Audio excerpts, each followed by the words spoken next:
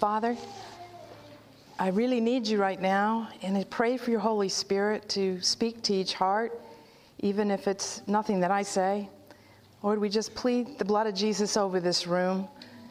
You know, Lord, that we don't want to just do meetings. We really, really need you to change our lives and to be able to use us, Father, to reach this world. So I thank you, Lord, and we just love you. We thank you in Jesus' name. Amen. You know, that's the first time I've heard that money's the most thing talked about in Scripture. Because, from what I understand, there's something else talked about most in Scripture. Or at least what we're commanded the most to do.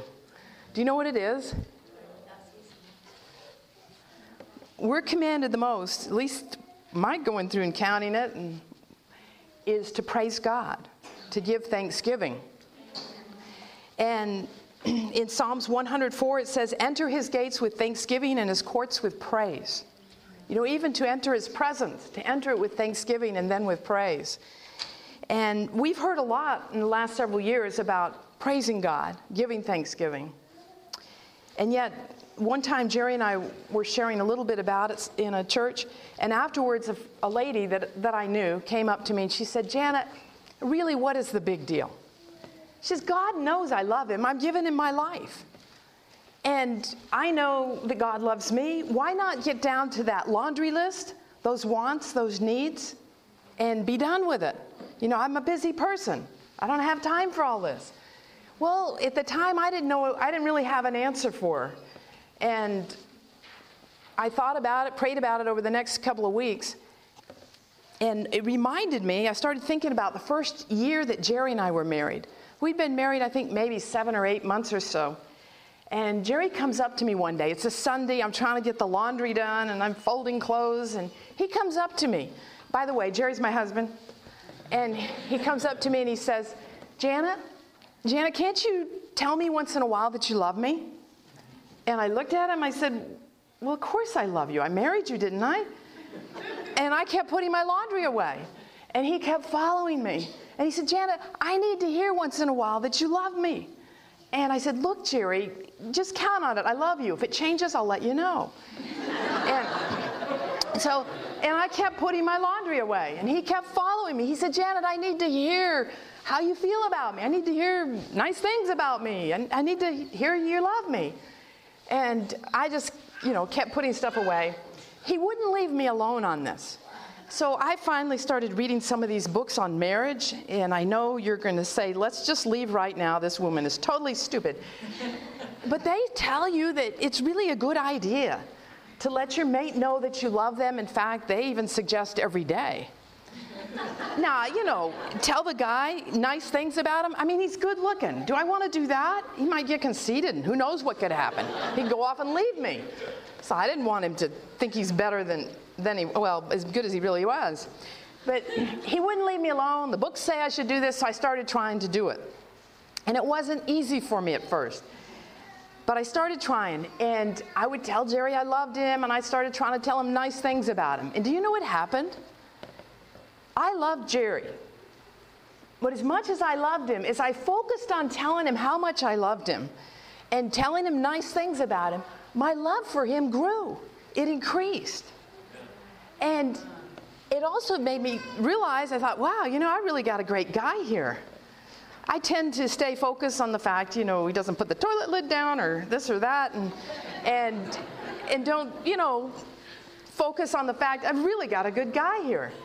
But as I did that more, I realized more than ever how much Jerry loved me.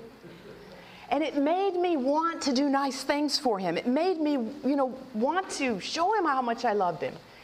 And as I thought back to that first year when this happened, I realized why it's important that I take time every day to adore my God, to praise my God, to give him thanksgiving. It's not that God's got some ego that needs to be stroked. It's for our benefit. Amen. We need it. We need it. When we take that time to praise our God, to adore our God, to give him thanksgiving in our life, it changes us. It helps us to realize how much God loves us. or at least it does me. And it makes me love my God all the more. It makes me want to be obedient to Him. It makes me want to serve Him, to do what I can to bring Him joy. And yet, you know, when you think about praising God, usually what we go to is thanksgiving. You know, it's easier to thank Him for many things than it is to praise Him. But what do you praise God for? And I love studying the Psalms, because the Psalms has like so much of God's character in it. But you know, His creative powers, His sustaining powers, His redemptive powers. There's so many things. But do you know how to have God's presence with you throughout the day? We're told in Psalm 22, verse 3, and I like the way it's worded in the King James. It says, "Thou art holy, O thou that inhabits the praises of Israel." If we want God's presence with us throughout the day, praise Him. Praise Him continually throughout the day. We will have His presence with us all the time. In telling you this, though, you know, I'm not saying, well, we just need to have this Pollyanna experience with God all the time, just telling God how wonderful He is, and we're never real with God. You read the Psalms, you know that the writers were real with God. They poured out their hearts to God. I mean, there's things in the Psalms we just don't talk about. I never hear a preacher talking about it, such as, "Arouse yourself, O God, why do you sleep? How blessed will be the one who seizes and dashes your little ones against the rock. Let his days be few, let his children be fatherless, his wife a widow, let his children wander and beg." This is in the book of this book, in the Bible. It's all in here. In fact, in the Psalms, those are in the Psalms, in one place it says, "Make his house into a dunghill."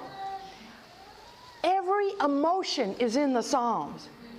And I don't know how it is for you, but I found the more I meditate and read the Psalms, pray the Psalms back to God, the more healing I have in my life. Every emotion from depression to anger to jealousy to hatred to joy to celebration, it's all in the Psalms.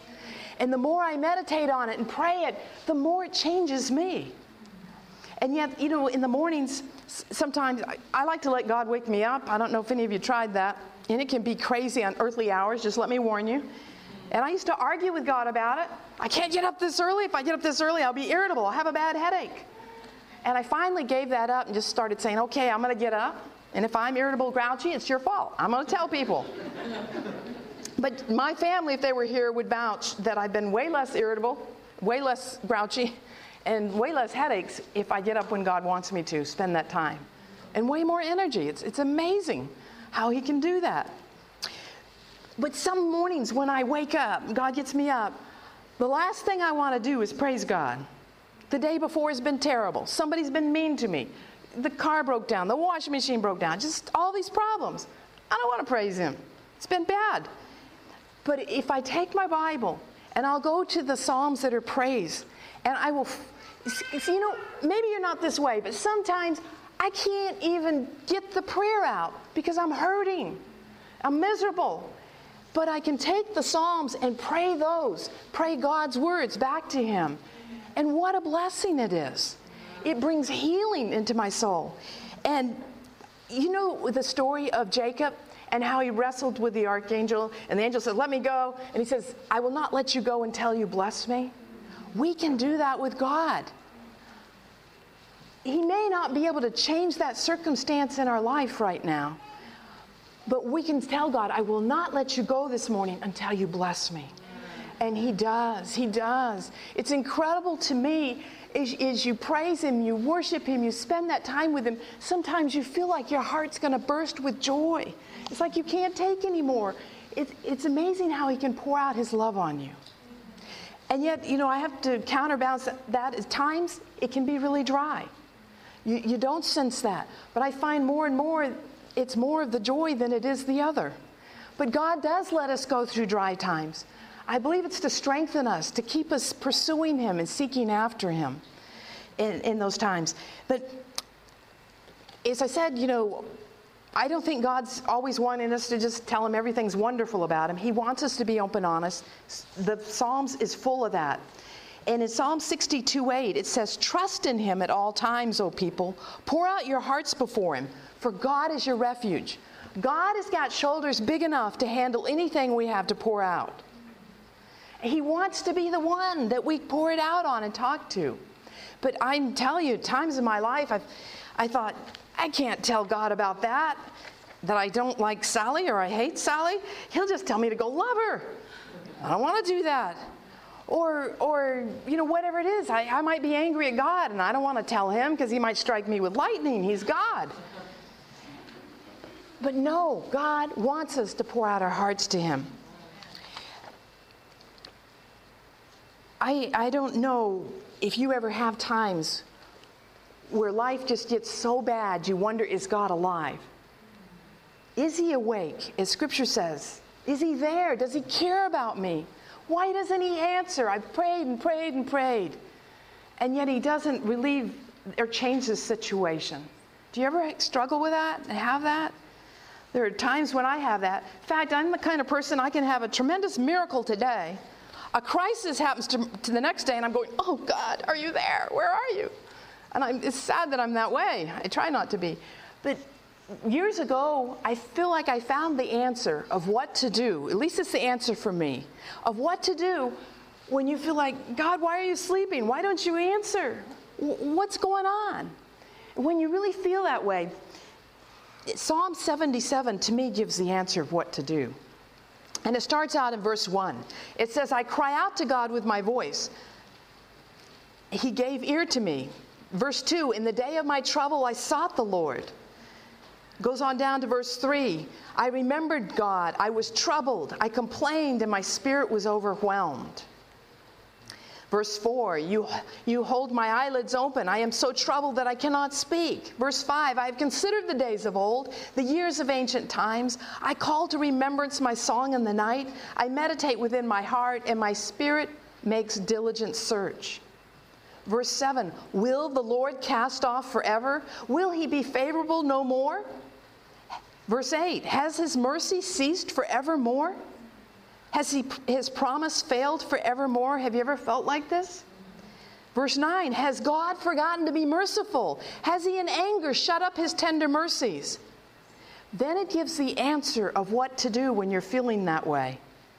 Verse 10 says, and I said, this is my anguish. I will remember the years of the right hand of the Most High. I will remember the works of the Lord. Surely I will remember your wonders of old. I will also meditate on all your work and talk of all your deeds. Your way, O God, is in the sanctuary. Who is so great a God as our God? And it goes on down, praising God.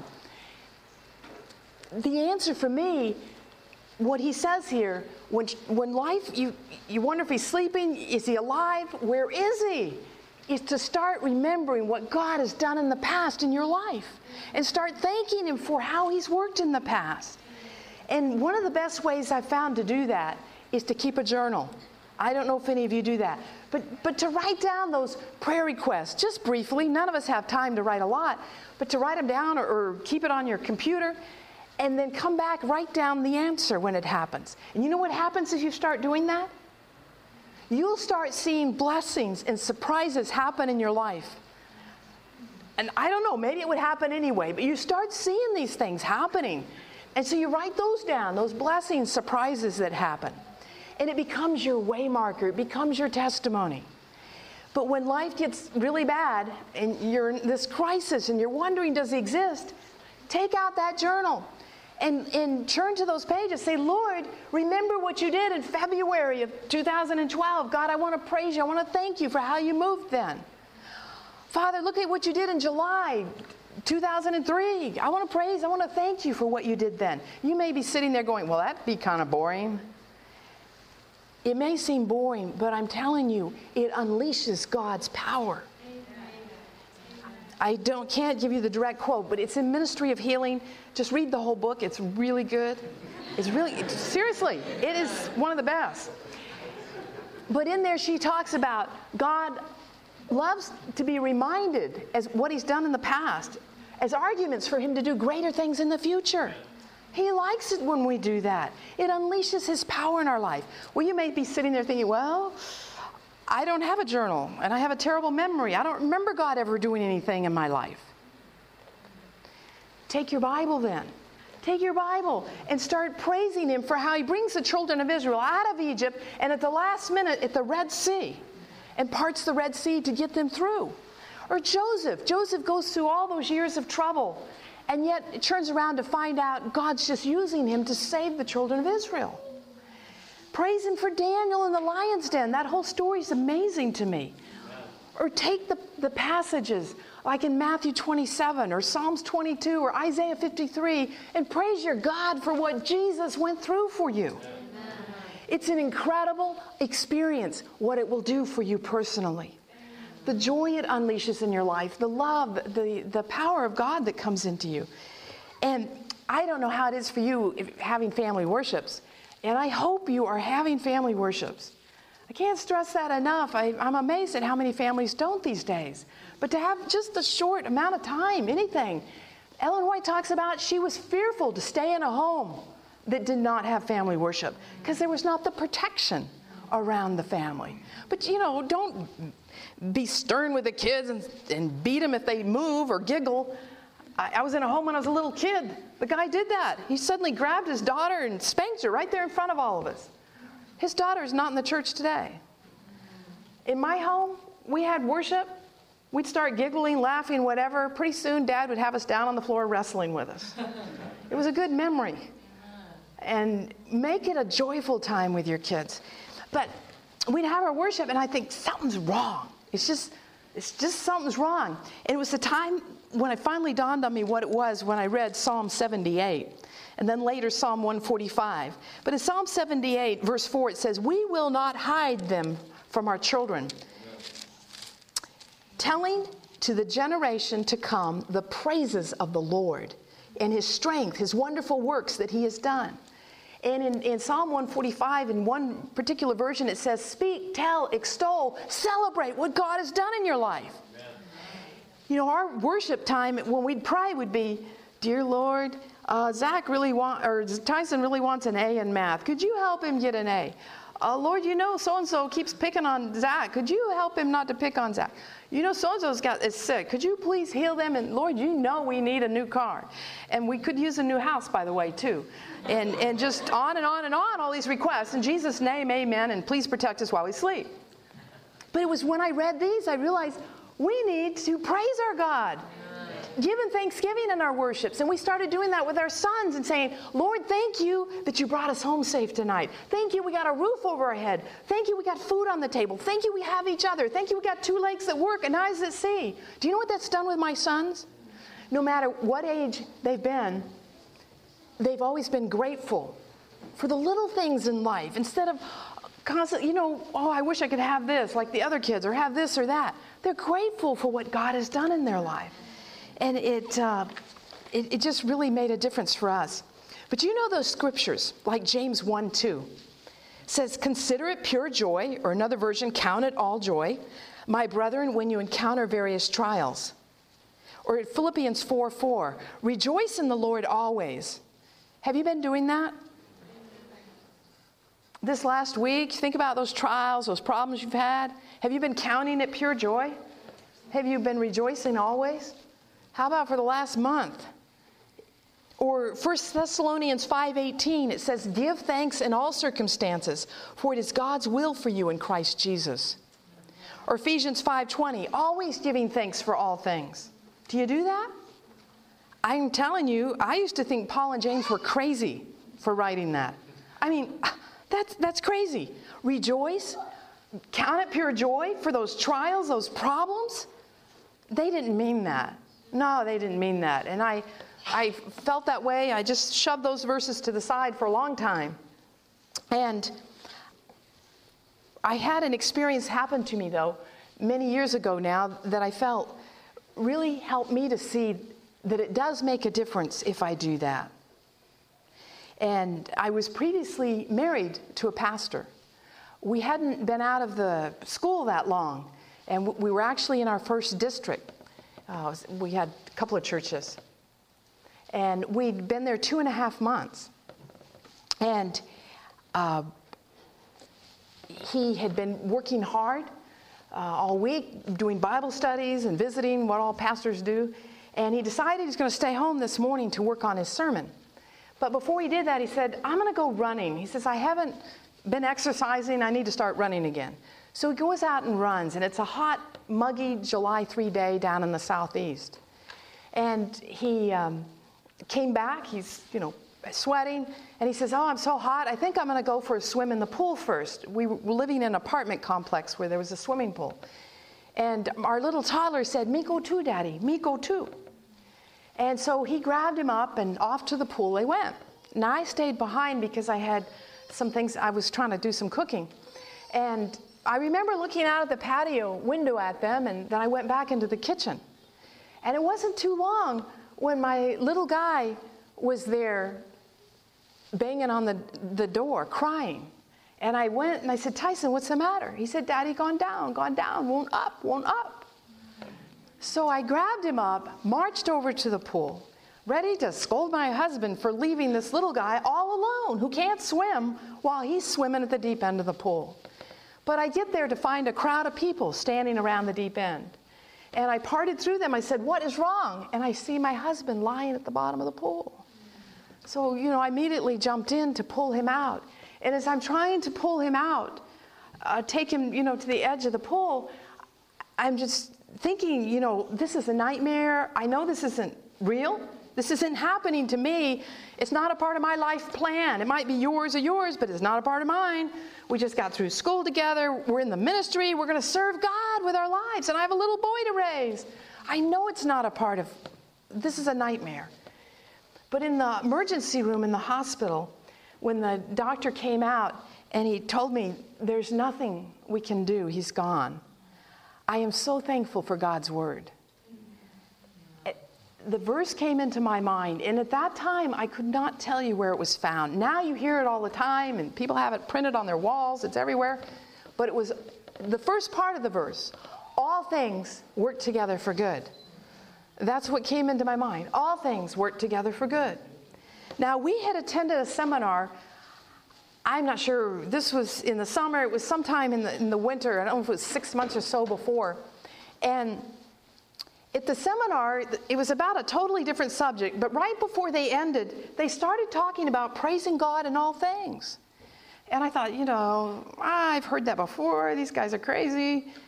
But the thought wouldn't leave me alone. And when I went home, I started studying and looking up the passages in Scripture that they gave and reading about it, and began to realize it was something I needed to do.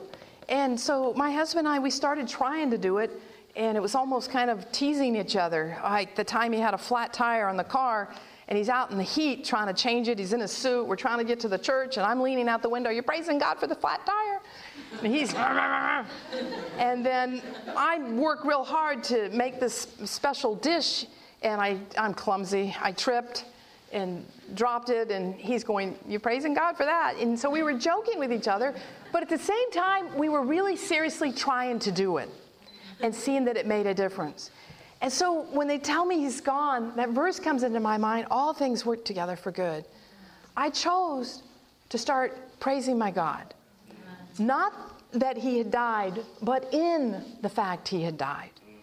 My God is in control of my life. He can do anything he wants, and he could stop it, and he didn't choose to. So I chose to surrender it to him. And that night, the first person to show up was my brother. It was almost midnight, or between midnight and almost 1 o'clock in the morning. And we went into my bedroom. I had this huge king-size bed. And I told him, would you just lie down on one side while I lie here? And I said, just talk to me till I go to sleep. Because when I close my eyes, I just see the horrible scene of my husband dead. He promptly fell asleep on me, started snoring. He was a pastor also and had been working hard. He was exhausted and just went to sleep. Well, I couldn't go to sleep, so I got up and I went into my little boy's room, and there was a double bed he was in. And so I crawled in next to him. And as I shut my eyes, the horrible scene comes back. And so I looked up towards heaven. I said, God, I choose to praise you. For whatever reason you've allowed this, I choose to surrender the whole thing to you. But I think I need sleep. You got to help me sleep. I got to make decisions tomorrow. I've got to face church members, which, by the way, the previous pastor had been killed a few months before in a horrible car wreck. So the church was absolutely devastated. And so, I'm having to minister to them besides deal with my own grief. And so I'm praying this to God, I need sleep. I got all this problems. And before I could hardly get that prayer out, I suddenly felt like I was being held. And this peace just came over me, and I slept the whole night long. Now, I wasn't taking any medication. I had a doctor offer that, and I said, no, I don't want anything. But I slept all night, and as I started to wake up in the morning, I thought, this has been a terrible nightmare. And I reached out for my husband, but instead it's just my little boy there. And I knew it was real. Well, my parents, when I had called and told them that day, the day before what had happened, they lived 3 states away, and they said, don't do anything. Don't make any decisions till we get there. I don't know what they thought I was going to do. We owned a canoe and a rusty VW. That was it. We had no money. But they thought, they were afraid that I might be talked into having some big fancy funeral and that I couldn't afford. So I was being the obedient daughter and waiting for them to come. So I can't sit still, with this happening. And so I'm pacing back and forth in the apartment, just thanking God for the 6 years I'd known Mike. 5 years we've been married. And thanking him for the fun times we'd had together here in Oregon mountains, actually. We went to Walla Walla there, and skiing and camping, backpacking. And I thanked him, thanking God for the people we'd seen won to the Lord, doing Bible studies, and just whatever I could, I was thanking God for my little boy that I'd had by him. And as I'm pacing back and forth doing this, my brother liked to point out the fact, he's sitting on the couch, and he goes, Janet, Mike's dying a young man. You're probably going to die an old woman. How's he going to recognize you in heaven? And so I got out my Bible, and I quickly turned to the New Testament and said, I'll be changed in a twinkling of an eye. And he says, okay, you're changed. He's changed. How are you going to recognize each other? Because you're sure going to look a whole lot better than you do now. And I thought about that. My husband, Mike, had this crazy backwards walk he did when he walked. And I said, God will never take that away from him. That was his personality. I'll find him in heaven by that walk. So that's kind of the way the conversation went. But there was this book laying on the table by the couch. It was a devotional book that had been printed from Ellen White's writings. And I had this urge, pick it up and read it. It was July 4. And I thought, I don't want to read. I can't concentrate. I just want to talk. And so I never picked it up and read it. I never thought to ask, God, are you telling me to pick this up?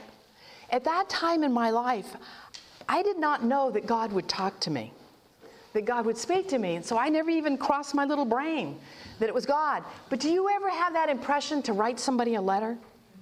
And you don't do it, and you find out later you should have? It was what they needed?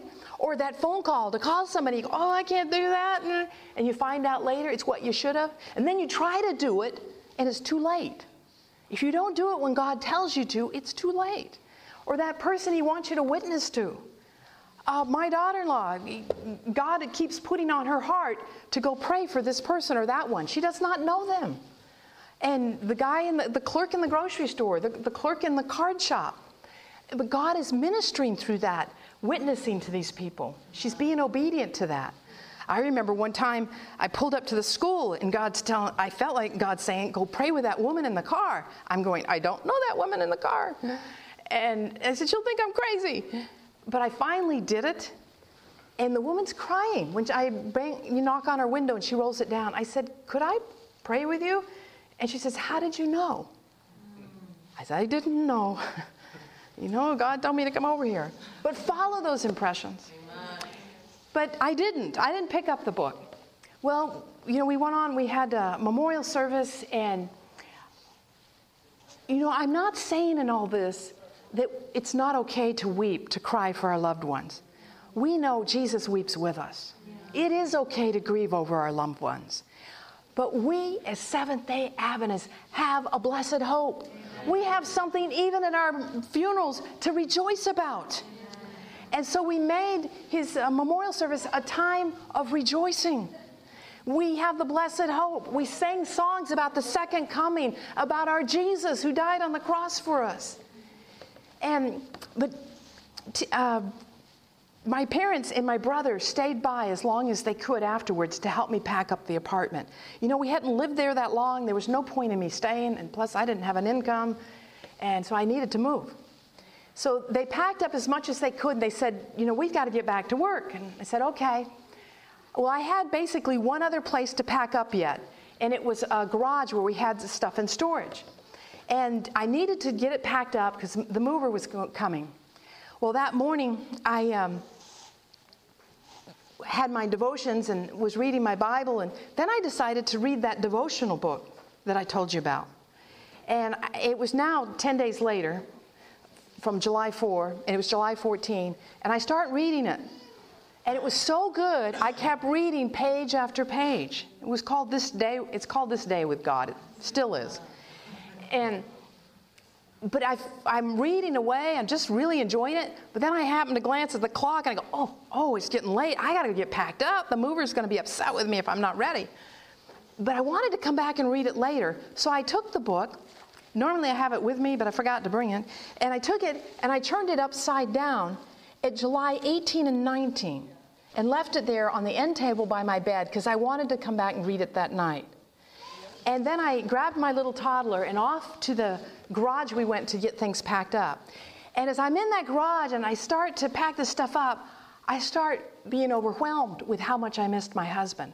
Because, you know, it's his tools and just a lot of his stuff. Not that I made him keep all his stuff in the garage, but it was just, you know, some of his things. And as I'm packing it up, I started crying out, God, why? Why did you let him die? Why? Why? We were going to serve you together in the ministry.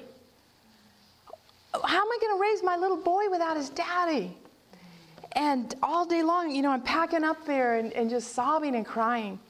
And when we got back to the apartment, my little guy was asleep when we got back, and I put him in his bed, and I went and just flopped across my bed crying. And I'm just lying there sobbing, and this urge comes over me, pick up that book and read it. And I said to myself, I don't want to read it. You know, I'm miserable. I want to cry. Why should I want to read it? But this urge would not leave me alone, and I started thinking, well, you know, it's kind of getting boring crying. I've been crying all day, and I'm pretty well cried out. I might as well pick up the book and read it. So, because it was good this morning. So I pick up the book, and I'm the kind of person, pretty much an only child, that if I leave my things a certain way, even though it might be messy, don't touch them. I will notice. If Jerry were here, he'd be going, amen. It's something God's got to work on me about. And so I pick up this book, and it's no longer where I left it at July 18 and 19. And I'm going, who's touched my book? Who's been in here? Nobody had a key but me. I knew nobody'd been in there, and I knew my little guy hadn't touched it. But as I glanced down at the page, you know what page it's on now? It's on July 4 and 5. And the title on July 4, my eyes just went to that, was Jesus Cares. The verse is casting all your care upon him, for he careth for you. 1 Peter 5:7. And I started reading it. In that first paragraph on down, it says, God, your heavenly Father, will be your husband at hand to counsel, to direct, and comfort as you need. Because I've been crying out to God, you know, how am I going to support us? What am I going to do? And then it quotes Lamentations 3:33. For he does not afflict willingly, nor grieve the children of men. God does not want bad things happening to us. But we're in a great controversy that we don't always understand why things have to happen. Well, I glanced then down at the bottom because I wanted to know why it was written. And it says, Letter 42, written July 4, 1875, to a sister who had recently lost her husband. How does God do that? You know, does he just zap it? Does he send an angel to churn it to that page? I don't know how he did it, but I know he did it. And I can't wait till heaven to find out how he did it. So many things you want to find out about. But in that last paragraph, it says, cling to his hand, hold fast. He will take you, your children, all your griefs and your burdens if you will only cast them all upon him. Our God's amazing. It's amazing to me what he does. But one of the things I love about God's word is as much as you read it, When you're in a crisis, you've got a problem, new things will stand out to you. You notice that? You have that happen. And God started showing me all these scriptures that he would be my husband. That he's a husband to the widows and a father to the fatherless. I'd never noticed those in scripture before. And I started going, wow, he'll be my husband. And then, he'd already showed me this. And I'm so thankful for God's word. But before my parents left, the night before they were to leave, we're sitting on the couch, we'd been packing boxes all day. And Dad says to me, Janet, I don't know how you're going to make it, but at least you got that life insurance policy to tide you over for a while. Now, I had learned when I was a little kid, all these horrible stories about you've got to have life insurance if you got a husband and you got a kid, because something might happen and you need that money. And they'd tell me these horror stories of what had happened to people. So when we had the baby, I said, we got to have life insurance. We got to get life insurance. And my husband said, I don't need that. I'm going to be translated. Jesus is coming. Well, I kept nagging him. We got the life insurance. Because we were in school then, or he was. I wasn't. But he was in school. And I thought, well, soon we're going to be out of school and we'll have money because he's a pastor. We had more money when we were in school than when he was a pastor. And so we're in the ministry now. We were in a district where we were interning, and we're not making it financially. And I really felt called to stay home with my baby. And I wanted to do that. I could go get a job as a nurse, but I wanted to stay home with my little one. And I thought, what am I going to do? We're not making it financially. So I sat down one day and figured it out. Well, if I cut out this, cut out that, I do this, that, and if I cut out that life insurance policy, I think if we're really careful, we can make it. Mike didn't want it anyway. And I'd been reading some of those books on marriage that talk about being submissive. They quote those scriptures in the Bible about being submissive to your husbands, be obedient to them. And I thought, maybe that's why I got this problem. I haven't been submissive to my husband because I nagged him into getting it.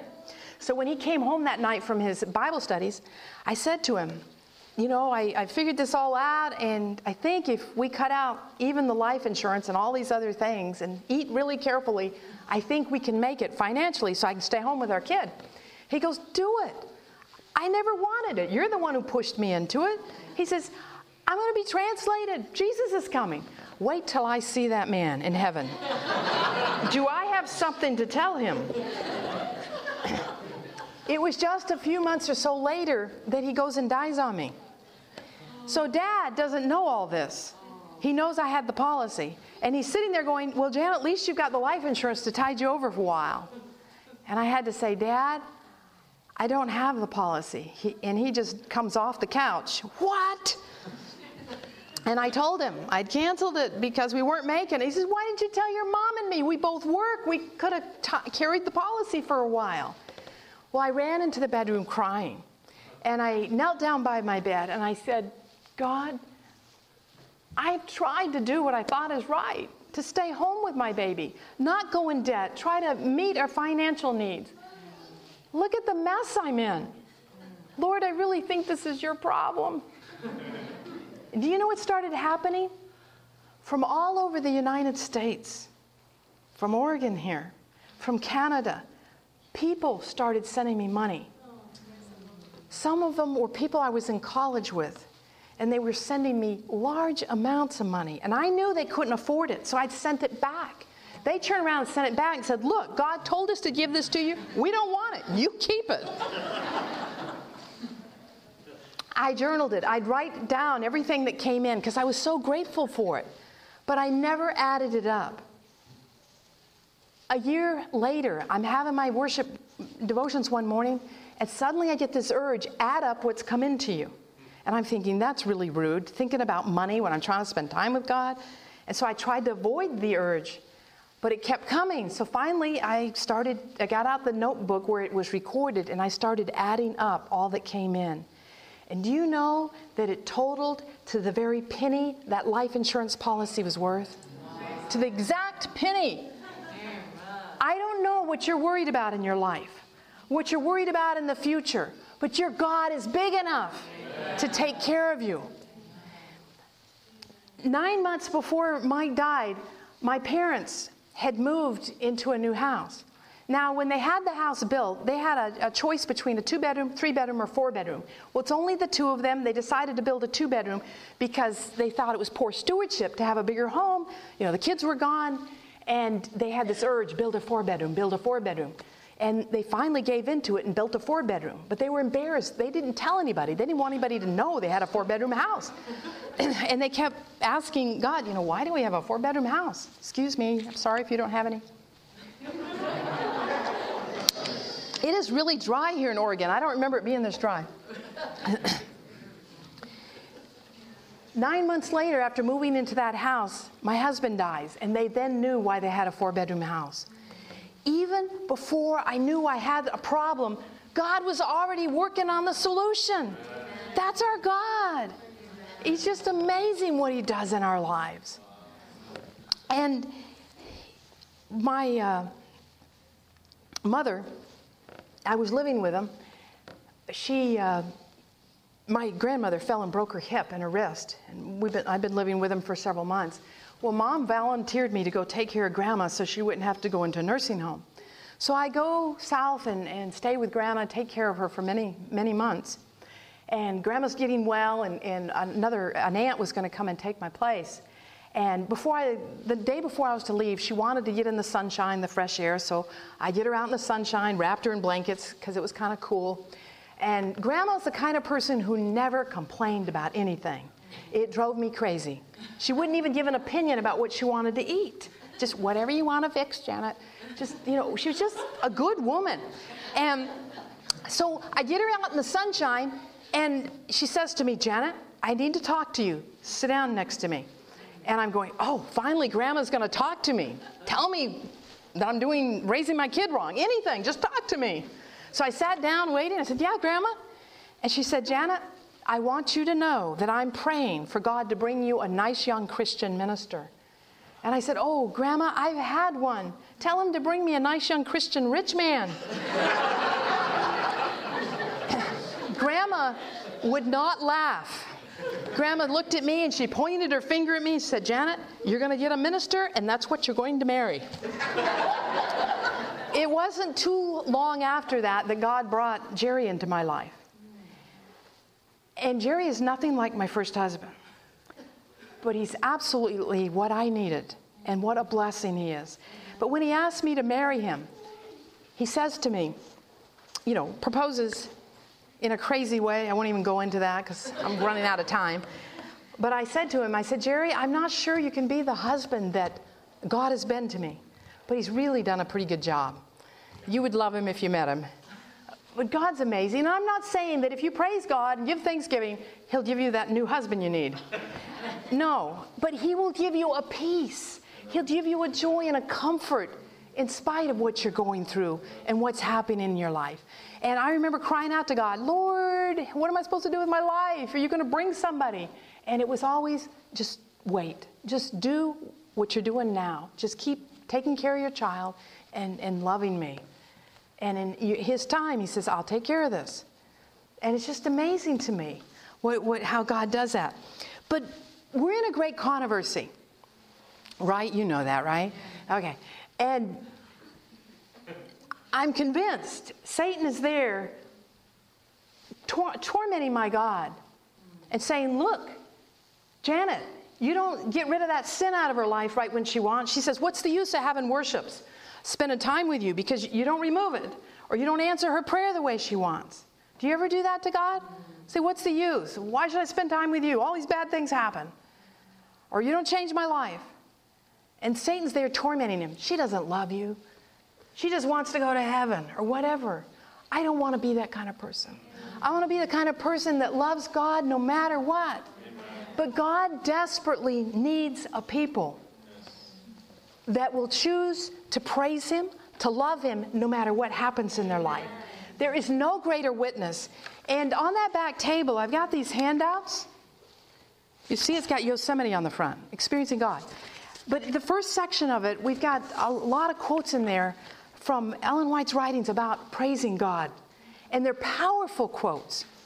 And she talks about there's no greater witness than someone who praises God for what they've done in their lives. And I can't tell you how many women I've sat beside whose husbands have either abandoned them, left them, divorced them, or have died on them. And I've had them sit there and they look at me, they're crying, and they say, "You mean you've been through this and you still love God?" And I say, "Yes." And they say, "That gives me hope. Someday I will too." But it gives you a ministry. God desperately needs a people that are willing to go through things. Nobody can witness better to somebody whose house burns down than to somebody whose house is burned down. Nobody can witness better to somebody whose son is in prison than someone whose son has been in prison, or someone's son who's been on drugs, or if you've suffered with illness all your life, you're the one that can witness to the people who are suffering with illness. Or maybe you've got illness problems or car wrecks or whatever. God may need you to go through that to witness to the car wreck adjustment manager, to the x-ray technician, to the doctors. Are you willing to go through these things to be that witness God needs to this world? I'm not. I'm not. I don't want to go through these things. I like my life to be comfortable and easy and nice. I don't want to have suffering. The only way I can go through it is if every day I'm spending time with my God and knowing Him, spending time focusing on the cross and reading and meditating on what Jesus went through for me. That is what gives me the courage, the ability to go through what God allows in my life. It's the only way. I don't know how you handle it, but it's the only way I can handle it. But God's given me a ministry. And because of this, with women, and this one woman, her husband gets put in jail.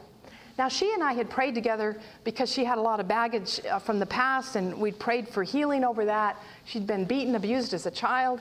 And I gradually led her to praising God, not for it, but in it. And that God can use this in her life and in other people's lives, use her for this ministry. Well, her husband gets put in jail. She said, "Janet, what am I going to do? I don't make enough money to survive. I'm minimum wage." And I said, "Well, I don't know." And I started showing her the scriptures that say, God will be your husband. I said, He's your husband now. Because those texts aren't just for widows. They're for women whose husbands are in prison, for women whose husbands have abandoned them or divorced them, or for women who have not found the right mate yet. God will be your husband. God's got your back. I don't know what you men will do, but for us women, we are covered. We're taken care of. And so I'm telling her this. I said, "You have a problem, you take it to your husband in heaven. Because your husband in prison, he can't help you anymore until he gets out." But she had a terrible marriage. The guy had a horrible temper and just didn't treat her well and was grouchy. And so he's in prison now. And so I'm telling her, gently, you don't do it right away with people. You do it gently, gradually. I said, "Let's thank God your husband's in prison." And she goes, "You are crazy." And I said, "I know, I'm crazy, but let's just do it anyway." So we started doing it, thanking God that this man was in prison. He was in prison 5 years. Do you know that when he came out, he was a totally different man? He became converted in that prison, started reading his Bible. He started giving the prisoners Bible studies in there, winning them to the Lord. He comes out to have a precious marriage with his wife. He's a different man. But before he got out of prison, the first thing that happened, I think it was within 24 hours of him being in prison, it was really close to that time, she calls me up one morning and says, "Janet, my hot water tank broke. What am I going to do?" He says, "I have no money." And I'm thinking, "Oh, Lord, what are you going to do?" I'm privately praying that. I said, "Let's ask your husband in heaven what he's going to do." But inside I'm going, "Oh, God, are you going to come through for her? Are you going to come through for her?" And so we prayed to her husband in heaven, and then I said, "Let's thank God for the broken hot water tank." She says, "I'm not doing that." I said, "Well, I'll do it for you." And do you know that by the next morning, a neighbor had come to her door and said to her, "I have this extra hot water tank.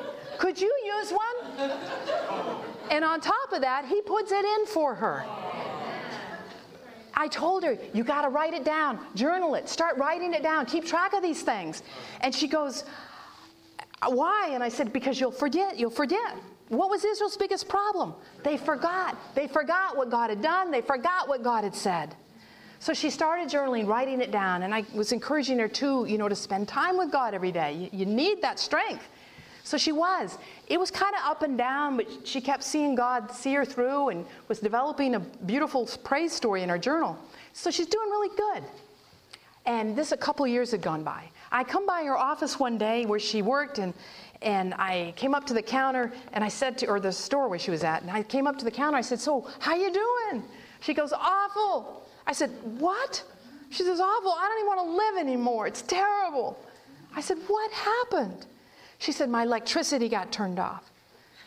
I said, oh. She said, and somebody anonymously gave me the money. I got it turned back on, but I was $5 short, and they turned it off a second time. Yay, PG&E in California.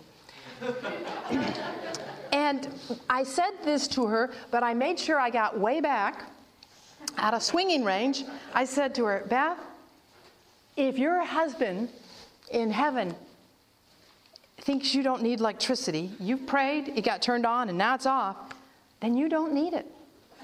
She came out swinging, and I ducked, got out of the way. When she was able to calm down, we prayed about it together, because she's going, do you know what it's like to be without electricity? And I said, well, only when I go backpacking. But actually now I live in Maryland. I know what it's like. I've been for weeks without electricity back there. They got all these trees everywhere that fall down on your houses, your electrical wires. You have that in Oregon? Huh. It's hard. You're trying to leave for a trip to Russia and you have no electricity. The point is, though, not that, is if you've been praying and praying and praying for God to turn on your electricity, and He does, and then something happens, it gets turned off, praise Him. Amen. Praise Him. Why? Well, we started praying together, and she said, would you pray for tomorrow? I said, why? She said, I have mediation court. I said, why do you have mediation court? She said, the people who put my husband in prison because he was embezzling money, they think I have the money. She says, I know nothing about it. I don't have any money. And she says, it's costing me money because I had to hire a lawyer to get me, whatever they do, defend me.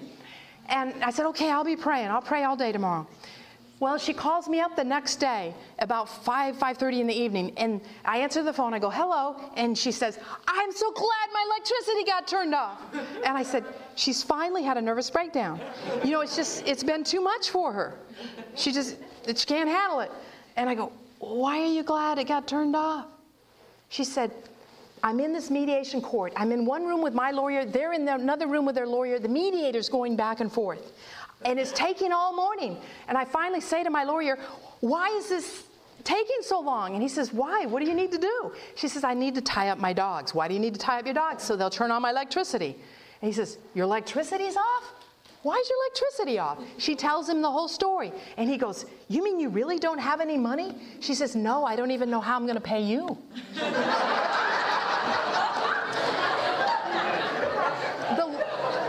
The lawyer then goes and grabs the mediator and tells him the whole story, or him or her, whatever it was, tells him the whole story. They go and tell the people, and it dissolved the whole case. They gave it up.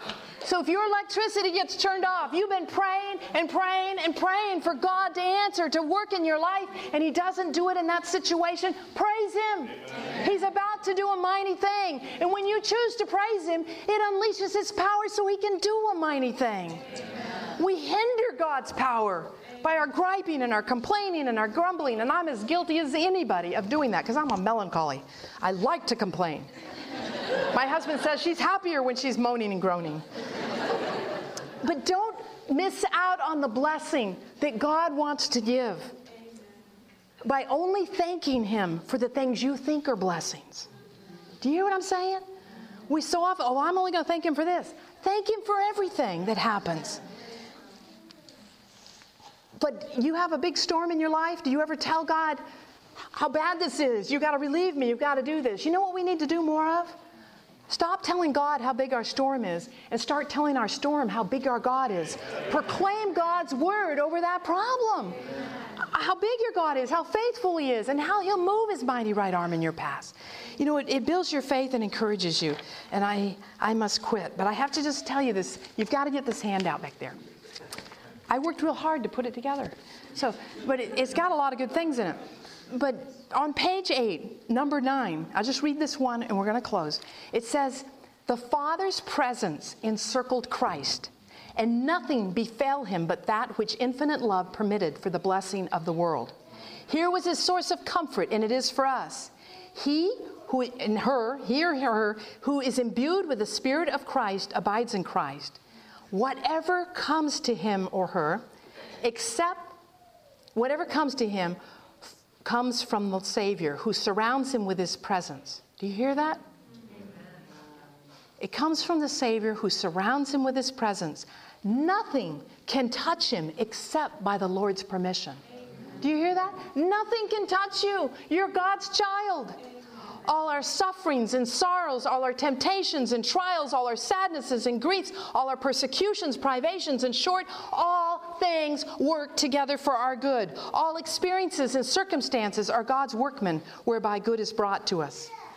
Ministry of Healing, page 488 and 489. Isn't that powerful? But it is just so true what God does. And I am so thankful for my God that He puts up with me, my moaning and groaning and complaining, till I'm able to choose to praise Him for those situations. And, you know, I know you could... can I just share one more story? Yes. I just got to tell you how real God is as a husband. I decided to go on a trip. I've been living with my parents for a couple of months. And I was going to go see my brother down south. And before leaving that morning, I took a wide-mouth thermos, put wheat berries and raisins in it, and then poured hot water. Well, by supper time, it was this chewy cereal that my little guy liked to eat. Well, by the time we got to the motel, it was kind of late, and he's hungry. He's running around the room, Mommy, I'm hungry, I'm hungry, hungry. And so I grabbed the thermos to open it for him, and I cannot get it open. It's a wide-mouth thermos. I can't get it open. And I'm in this motel alone. And so I take the thermos and I put it between my legs. I'm sitting on the edge of the bed and I'm churning it, trying to get it open. And I can't get it open. And so I shot up this prayer in my mind to God. I said, God, if my husband were here, he was big and strong. He could open this. You tell me you're my husband, so what are you going to do? Right then, somebody starts trying to come in my motel door. I jumped up to try to keep them out. And they were in before I could get there, but they immediately jumped back and said, Lady, we're sorry. The key, they gave us the wrong room. And I said, don't worry about it. Or they said, don't worry about it.